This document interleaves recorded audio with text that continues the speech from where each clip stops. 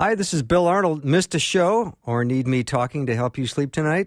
I have several solutions to that situation. Here are the podcasts from the show. You are the best for listening and supporting Faith Radio.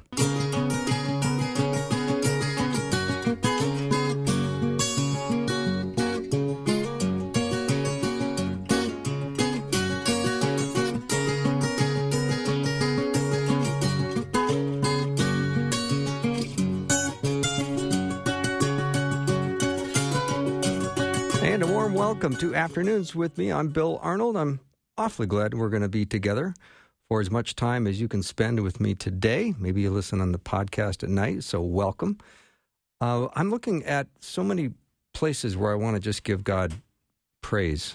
He's so awesome in power. He fights our battles for us.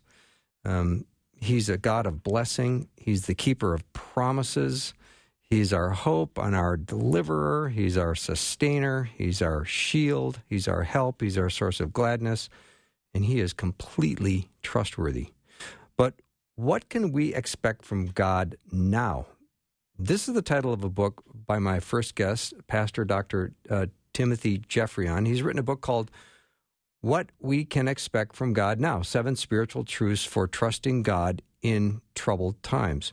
Now, if you are struggling and maybe a little unsure of what it is you're believing or how you're supposed to be living out your faith in the midst of suffering and personal crisis, this hour is going to be for you. So if you're having trouble seeing God in the midst of your trouble or your doubt or your uncertainty, get your questions ready. You can certainly send them over at any time, 877-933-2484, and we will get them asked to our guest, Dr. Tim Geoffrion. He is a pastor, and he is a teacher, professor. He does a little bit of everything, a life coach, and he is a professor in Myanmar, which is, you know where that is, right? A lot of people talk about that all the time. So he's with me now. Tim, welcome. Thank you, Bill. It's great to be back here with you again this month. Yeah, tell the listeners about your work in Myanmar. Well, I've been a teacher there, as actually visiting professor there since really in 2009. Was the first time I began teaching there, semester a year. And it's a really tough place, but it got tougher. And February 1st, there was a military coup, and everything's falling apart. It's just really sad.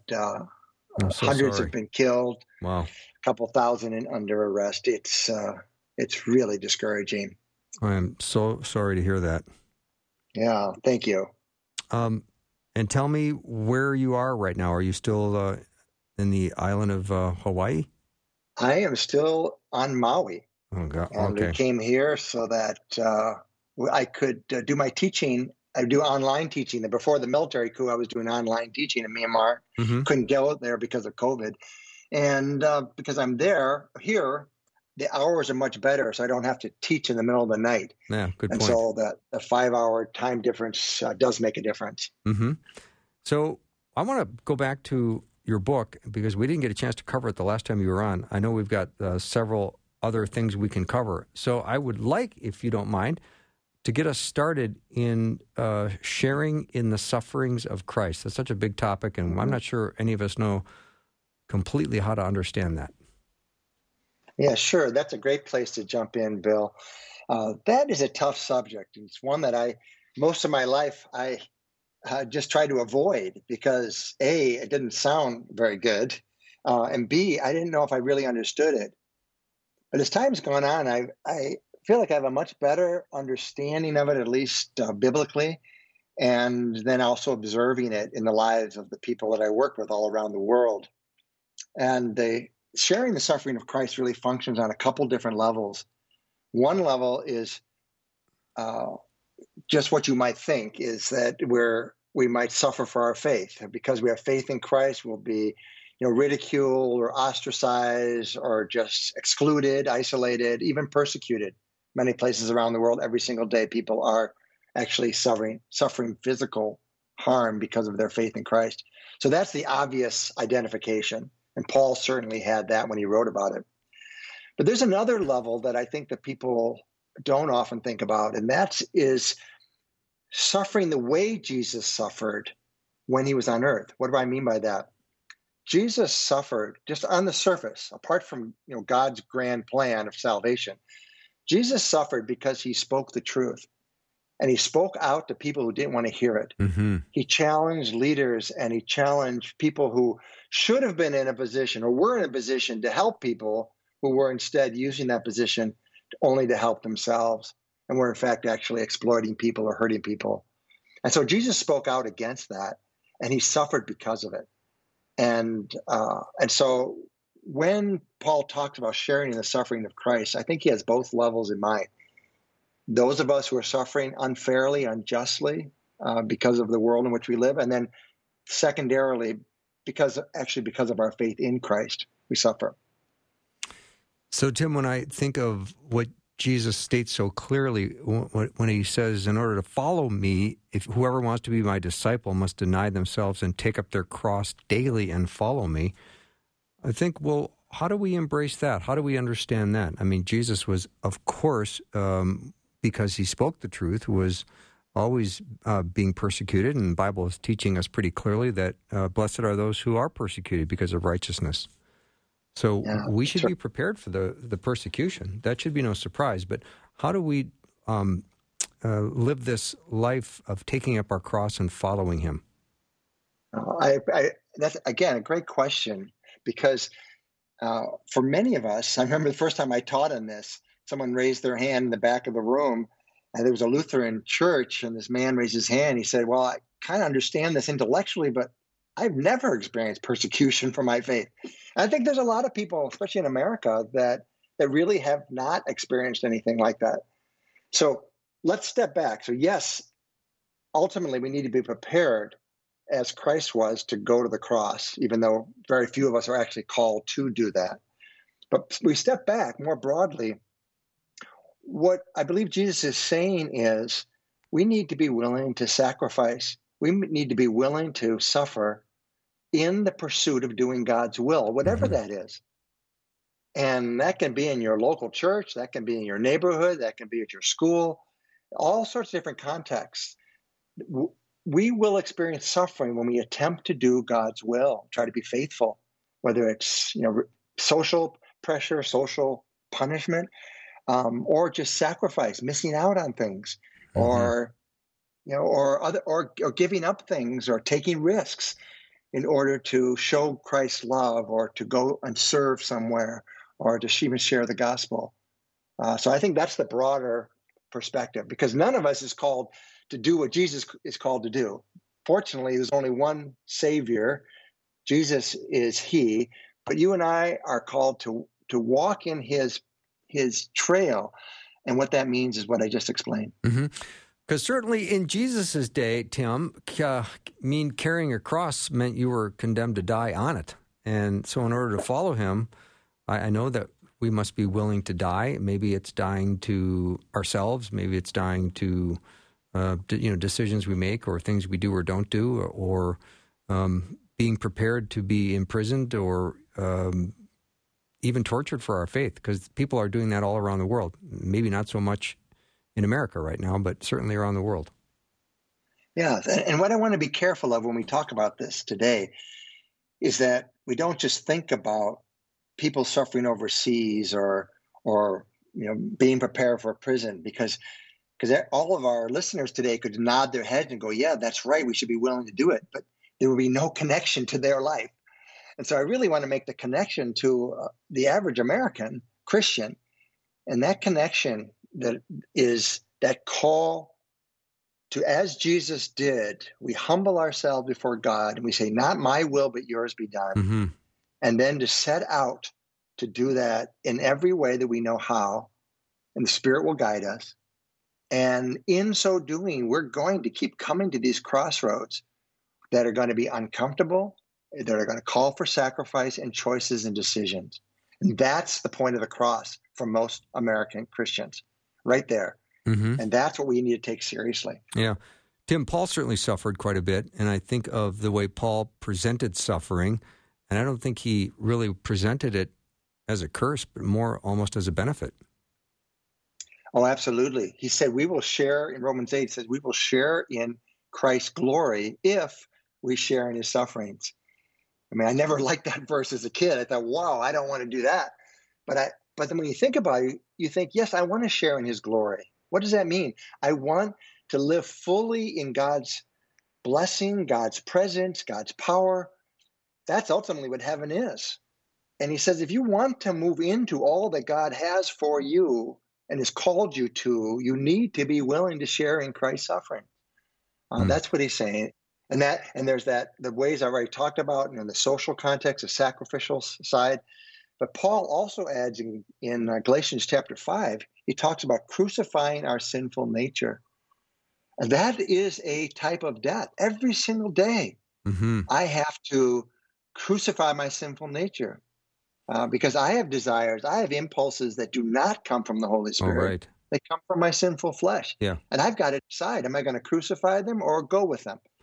So, Tim, and that's the point of the cross for me. Yeah. So, Tim, we're, as followers of Christ, we are setting ourselves up as being at odds with the world. So we're either going to try to seek the favor of men, like it says in Galatians, or are we striving to please men, or are we trying to be a bondservant of Christ? Yeah, that's right. And we're also setting ourselves up against our sinful flesh. We need to take that seriously. It's not like we're the great, perfect people, and everybody outside of Christ in the church, they're the bad people. That's the crazy polarization that took place last year in our political world. It's just not true. It's not what the Bible teaches. The sinful nature is in every one of us.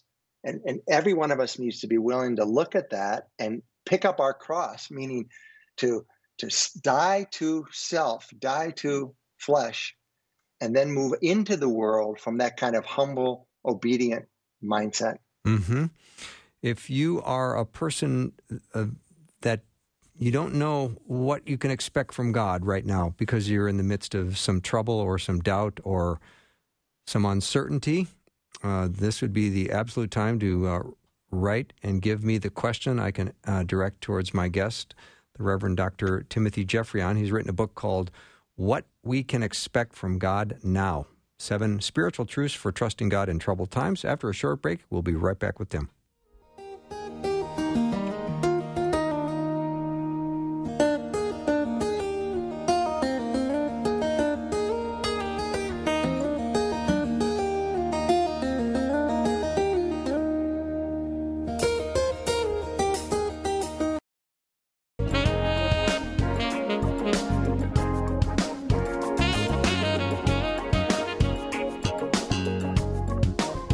My guest today is the Reverend Dr. Timothy Geoffrion. He's written a number of books. The one we're chatting about today is What We Can Expect from God Now, 7 Spiritual Truths for Trusting God in Troubled Times. And if you have a question, maybe you're in that predicament, maybe you're in the midst of suffering or personal crisis, and maybe you don't know what to expect from God right now because you're in trouble or doubt or uncertainty, let me know what question you might have for Tim. 877-933-2484. Again, 877-933-2484. Tim, it certainly seems like there's been a number of people that I am close to that are in a place of suffering, and their needs are real, and it's troubling for me as I pray for them because they're in need, and of course I suffer along with them. But then you extrapolate that times everybody else we know, and boy, it gets to feel heavy. Yes, it is really heavy. And of course, I've been dealing with that a lot since the military coup, just having people desperately asking for help. Yes. And not being able to help them, and why I want to help them, and you pray for them, and it doesn't seem like anything's happening. And it's a test of faith, but it's also just heartbreaking, Bill. I agree. Let's talk about the power of prayer when we're in the middle of these overwhelming situations in ways that we feel maybe powerless. Yeah. I have believed in prayer more or less all of my Christian life, but it's actually been in the last 7 weeks where this has all really been tested. And what I'm experiencing about the power of prayer is that when there's nothing else I can do, money won't fix the problem, protesting in the street doesn't fix the Mm-hmm. problems, standing up against injustice, it doesn't fix the problems. When all we really have left is prayer and prayer together, I'm discovering how powerful that is. And I can explain more about that, but that's I'd love for you to it, do. I'd love for you to do so. okay. Well, that's what I'm just discovering again most recently is that the power of prayer works on multiple levels. I think it depends on your situation and where you're at and just your own relationship with God. But on one level, of course, which Scripture says, bring all your requests to God. And so just taking our requests, unloading them off of our chests and bringing them to God and putting them in God's hands is actually quite a relief many times. So on one level, just trusting God with our concerns is very helpful. On another level, just pouring out my heart to make that connection with God. And here's where I think the power manifests itself the most. So it's not just trying to somehow persuade God to do something for us. I mean, we all do that, and there's nothing wrong with asking God. We should ask God for everything that's on our hearts and minds. But what I'm talking about now is actually connecting with God. Just imagine connecting with somebody you really love, and you know how that feeling of having a great conversation, even if you don't solve a problem, Mm-hmm. you feel connected and close. That's what happens in really heartfelt, sincere, faithful prayer. So that connection. And then on a third level, I'm finding there's a lot of power in praying with other believers who are doing the same thing I'm doing, pouring out their hearts. And I might start that prayer feeling empty, feeling like this is hopeless. But I want to pray because we have nowhere else to go. And I do it with somebody else. And I find out that in doing it, I'm suddenly filled. Mm. And it's a spiritual truth that in the praying, in the connection with other believers, that something happens very powerfully. And I have taken so much strength and encouragement, and so have the brothers and sisters in Christ that I've been praying with every day in Myanmar, is that when we're done, we know the military is still outside the door with guns. We know Wow. that. We know that somebody might die today. But this inner strength and peace that we feel, and they all the more, because I mean, they're there and I'm long distance. That is what nourishes. That's what enables them to carry on faithfully and not give up in the struggle. Tim, we often hear about the fear of the Lord, and one of the prayers I've been praying the last 6 months or so is that God would give me a heart to fear Him this day or this week as I'm waiting upon Him. Mm-hmm. Well, Bill, what do you mean by that when you say it? Because people use that term, of course, it comes out of Scripture. But when you say that, what do you mean by fear of the Lord? Well, I want to make sure that my heart is full of gratitude and awe and reverence. Sometimes when I feel frustrated because I'm waiting on something, I can feel a little bit distanced from God. It's like, what up, God? When is this answer going to come through?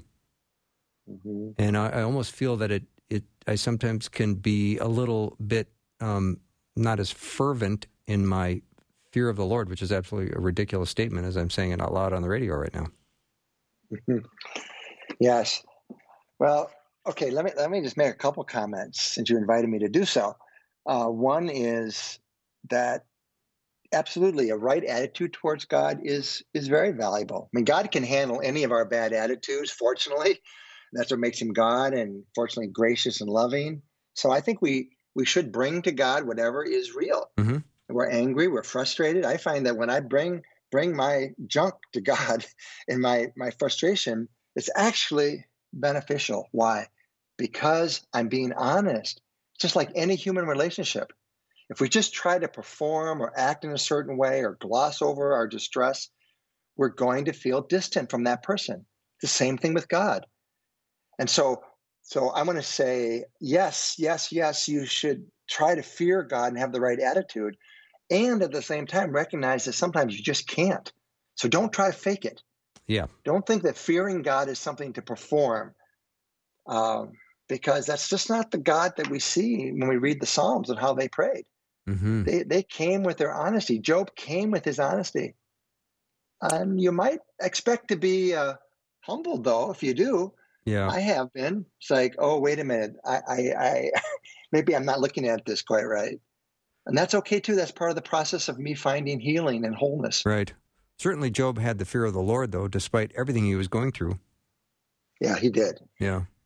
So I don't think we certainly are not supposed to disrespect God. And it is helpful to think about what we're grateful for. That helps bring balance and perspective. I totally believe in all those things. There are multiple tools in prayer. But what I'm finding and have found to be the most powerful and helpful is honesty.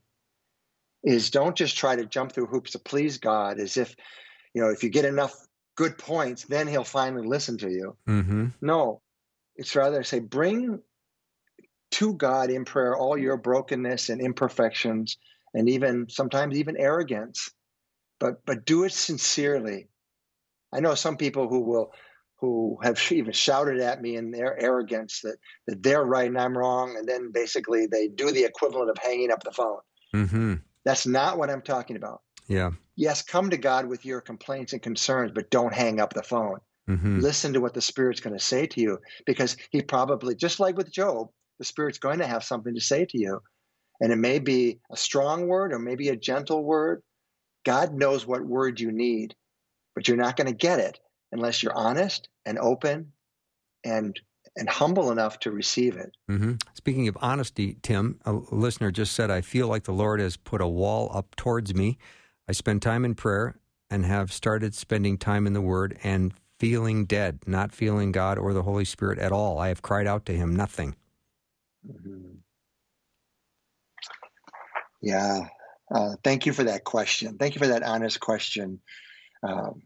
I don't have statistics to tell you how many millions of Christians have had that exact same experience, but I do want to normalize that experience. And I've had it certainly at times, and pretty much anybody I've ever talked to has. So what's the answer? Well, I think the first question I would want to ask you back is, what are you really looking for from God? In that moment, you're interpreting the silence as God putting up a wall. But I rather view it as you are in a prayer experience that's not satisfying to you, that's frustrating to you. You want something and you can't get it from God. Maybe you want a word, maybe you want an answered prayer. It's probably a good thing that you want. So I'm not criticizing it at all. Mm-hmm. Hey, but I find that in the silence Tim, of God. I hate to do this to you, Tim. I really hate to do this to you, but I'm up against a hard break. And what I want to do is pick this discussion up on the other side of the break, because you're bringing home the goods right now, and I want this to be not pressured for time. So Dr. Tim Geoffrion is my guest. If you have a question or concern, please let me know what it is. We'll talk to Tim about it, 877-933-2484. Again, 877-933-2484.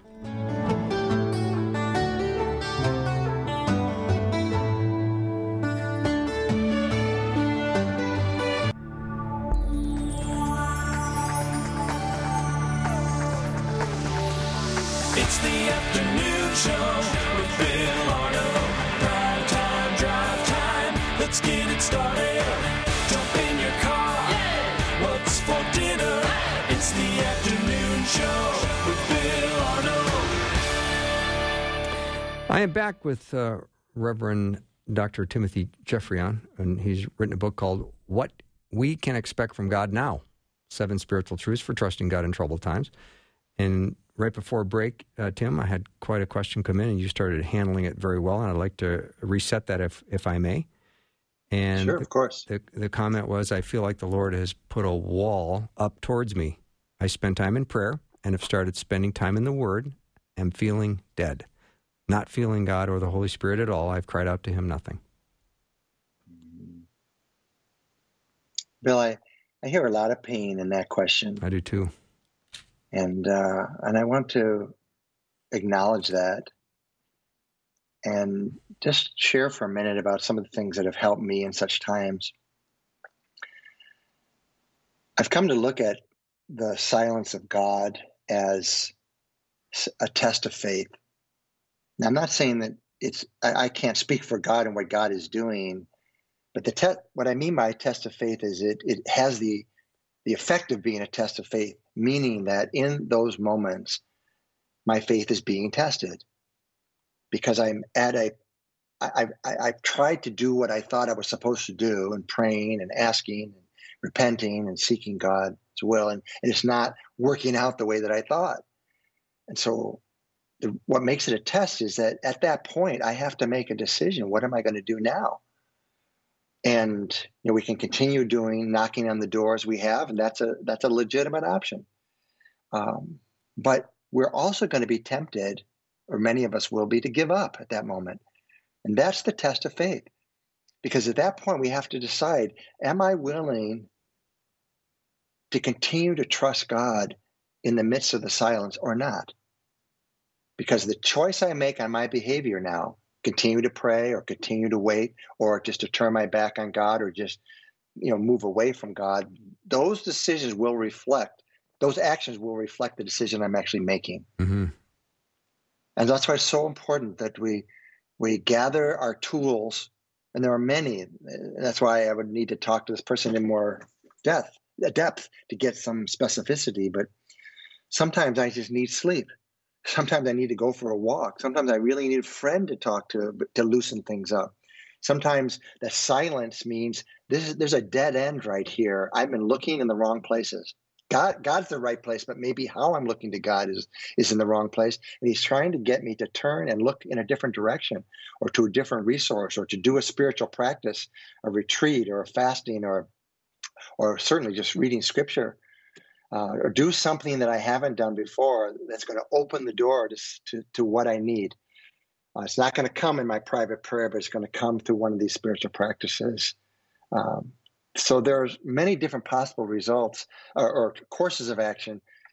But the most important thing, I think, is to be honest about our feelings and to make a decision about, am I going to continue on in faith or not, and what's going to look like.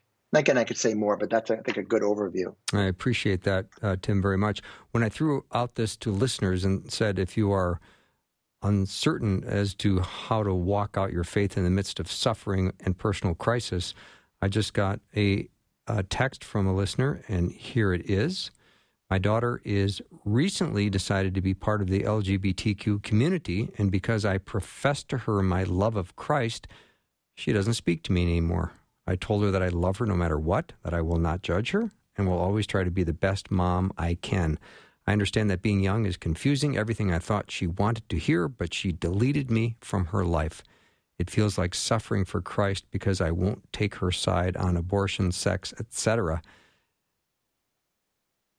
There is suffering. Oh, yeah. Oh, that is so painful. I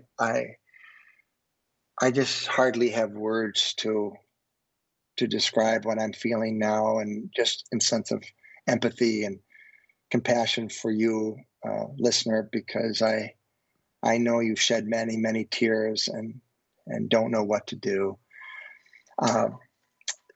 You're sharing a story, but I'm sensing that perhaps you're also asking for comment, Bill. Would that be a fair interpretation? That'd be very fair, yes. A little counseling comment there would be wonderful, Tim. Okay. This, too, is a test of your faith. It's not all that there is. There's a lot going on here. But remember this, you cannot ever change another person, and we should not try. And so the foundation for who we are and what we do in the world always comes down to, what rock are we standing on? I'm not talking about what position do you hold or your doctrines necessarily. I'm talking about the rock who is Christ. And the test here is for you, and I don't hear you wavering at all, but what I'm saying, that the opportunity, maybe that's a better word, the opportunity for you is to cling to Christ as never before, asking for strength that you need to face this time of isolation and rejection by your daughter. You have no idea how this is all going to play out in the long run. And so the most important thing for you to do is to stay grounded, seek the consolation that's available to you through the Holy Spirit.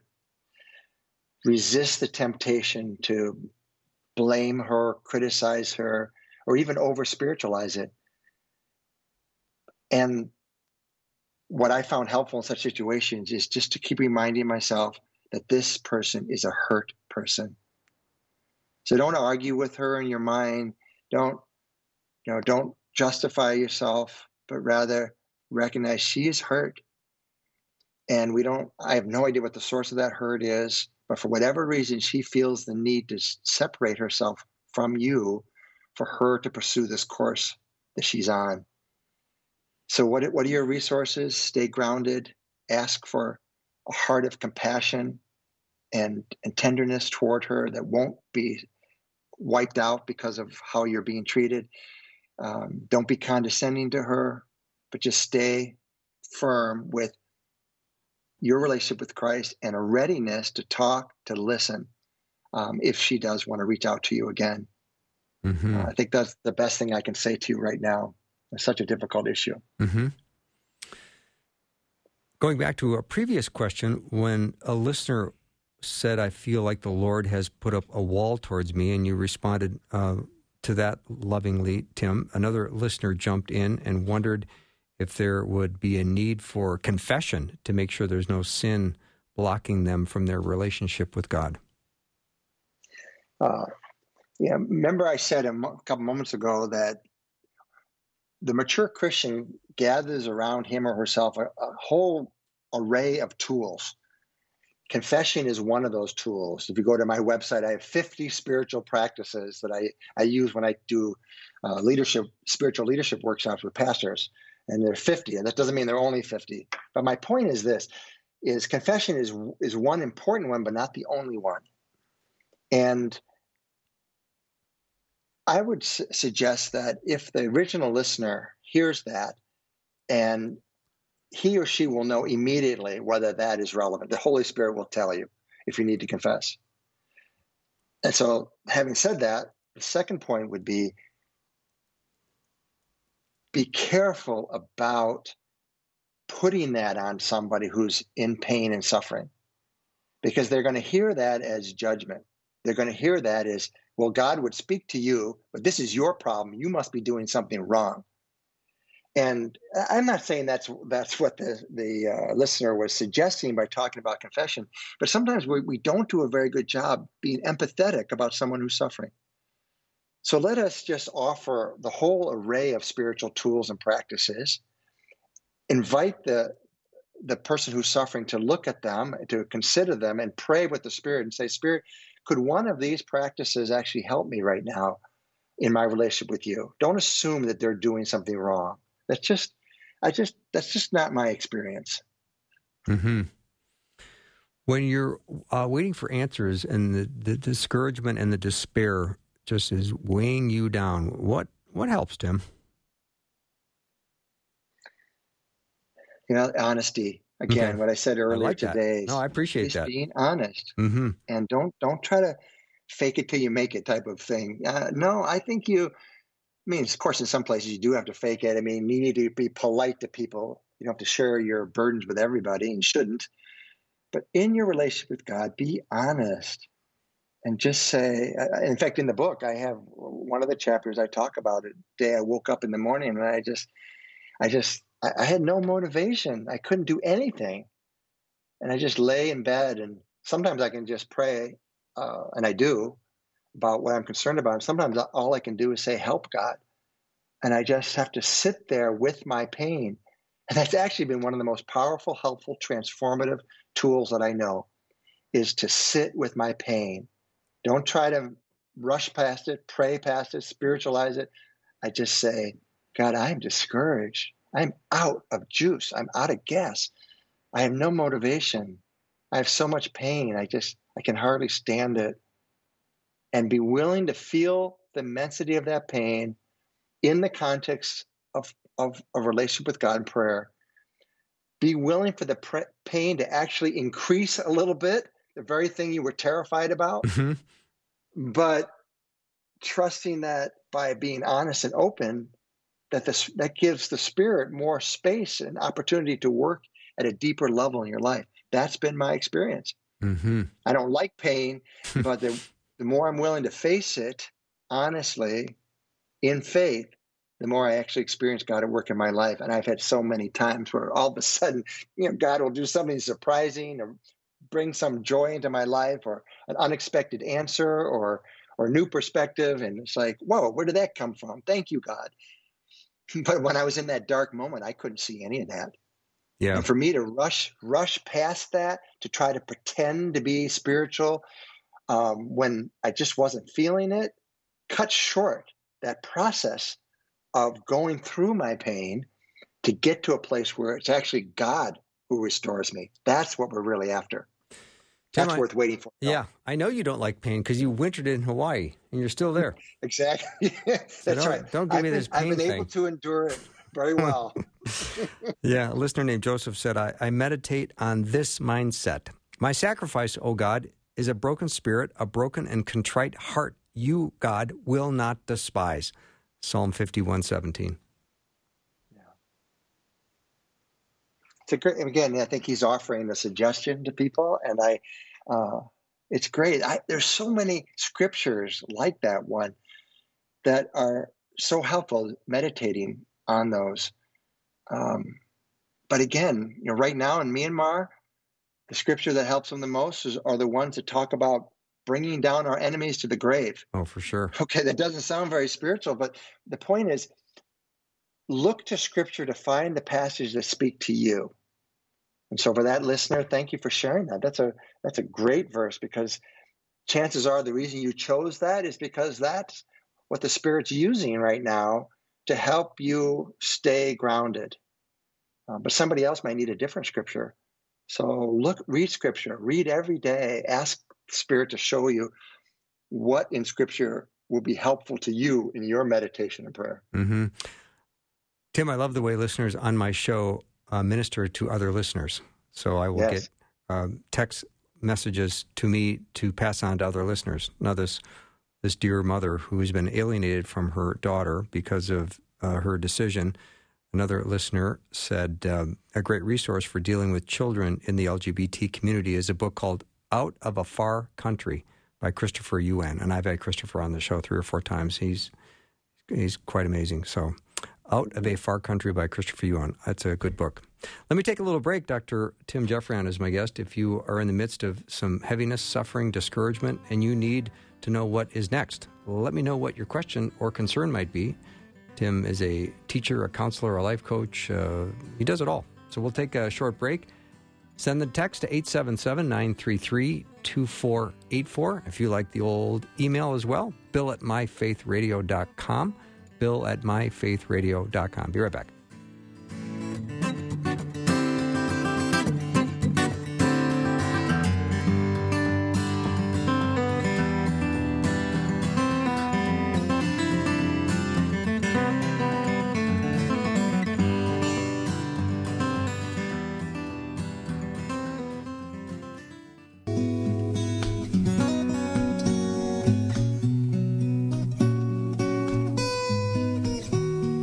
The Reverend Dr. Timothy Geoffrion is my guest. We're chatting about his book, What We Can Expect from God Now, 7 Spiritual Truths for Trusting God in Troubled Times. Let's see, Tim, I have this. When God feels silent to me, I tell him that, then begin to worship and praise him in the meantime.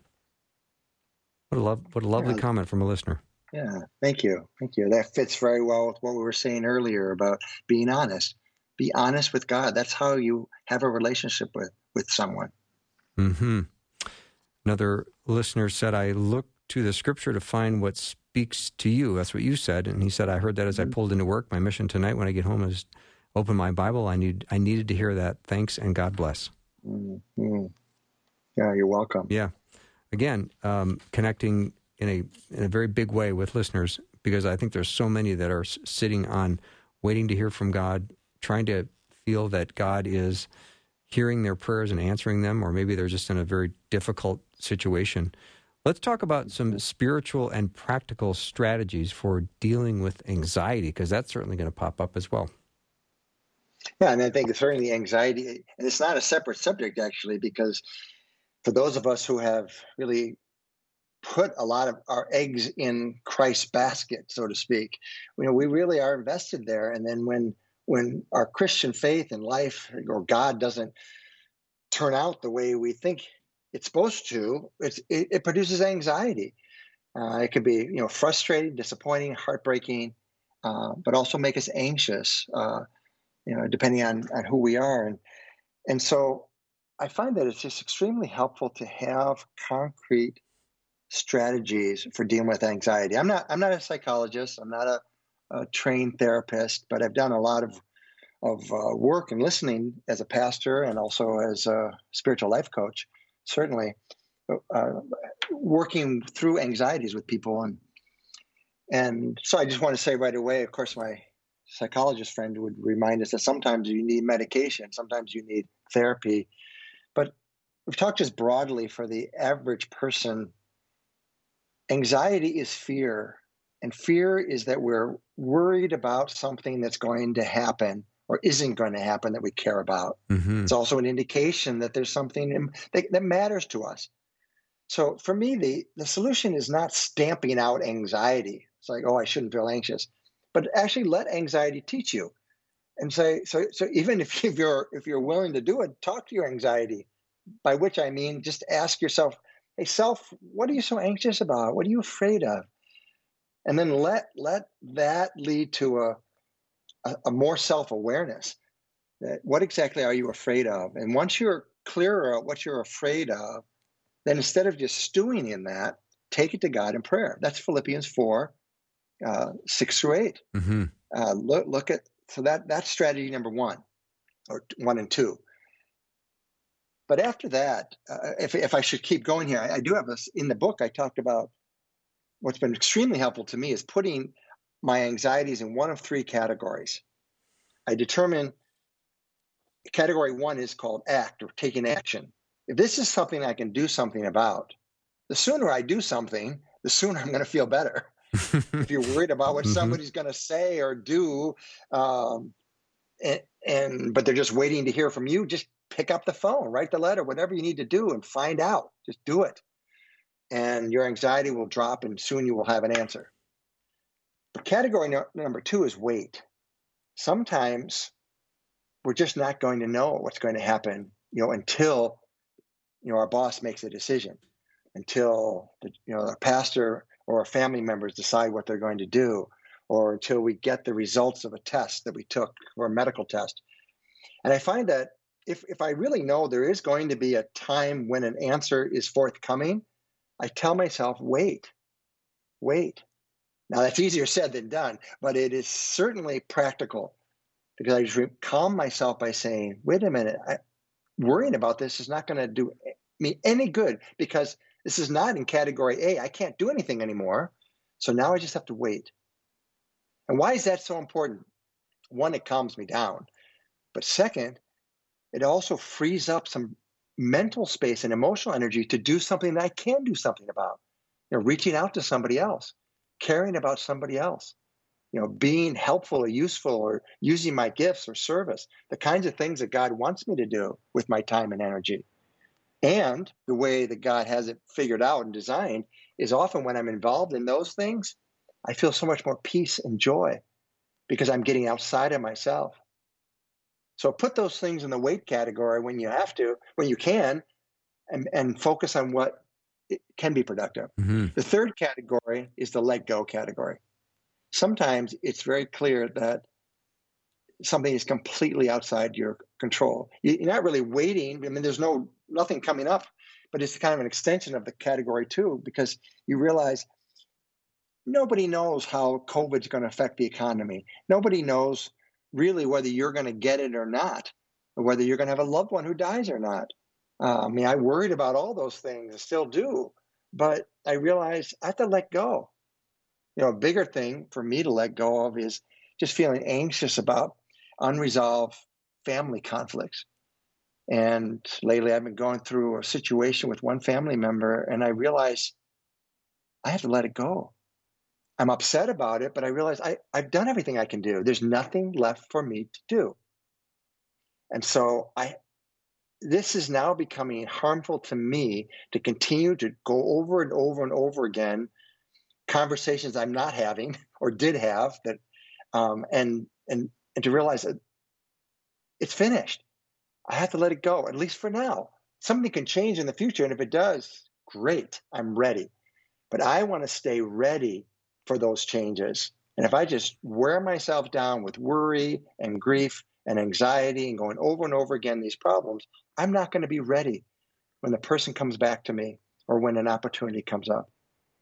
So these are practical suggestions for how to find more peace, but there's also a spiritual overlay that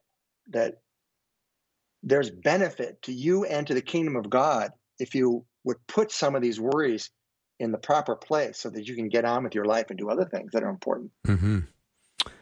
I love when my listeners show me their faith in action and their love. Another comment from a woman that was dealing with the daughter's chosen sexuality. She said, "My Christian husband left me and our 1-year-old daughter for the gay lifestyle. Through my heartbreak, I made the commitment to love and pray for my ex-husband. It has been 35 years, and I recognize that only God can change his heart. I encourage this mother to continue to love her daughter. She already knows how you feel about her choices, so pray that her heart will be open to God's voice. I will include you and your daughter in my daily prayers." Well, Bill, that's a beautiful prayer and beautiful advice. Continue to love. Don't let that love grow cold. Continue to pray. But let me add something here, because you use this word about choice. And if we keep using that in the evangelical world, we guarantee that we will alienate ourselves and be alienated from the LGBTQ community. These folks do not believe they are making a choice. Yes, they're making a choice about lifestyle and what they do. That's fair. But in terms of their sexuality, these folks believe this is who they are. And so any statement like you're making a choice or you're doing this or this is sinful is so painful to them that they feel like we are judging them. And you may say, no, I'm not trying to judge you. I'm just trying to say how I see things. But I'm telling you how they hear it. And so be careful about language. And loving means not judging, not determining.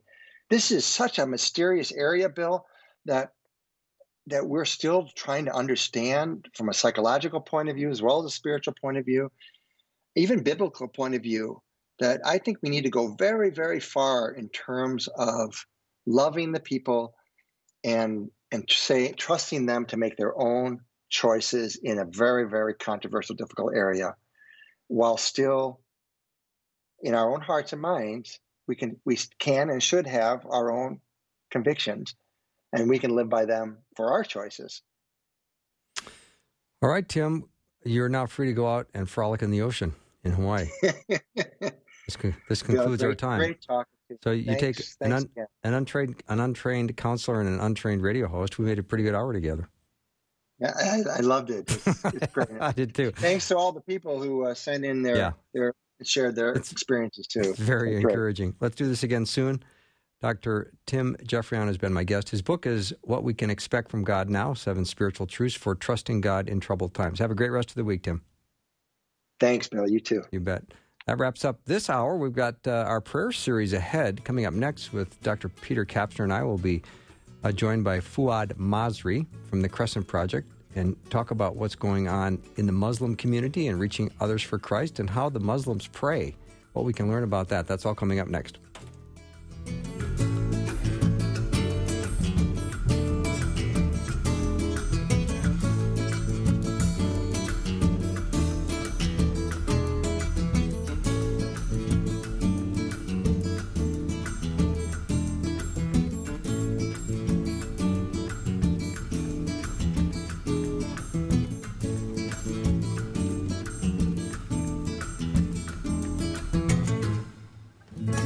Thanks for listening. Programming like this is made available through your support. Information available at myfaithradio.com.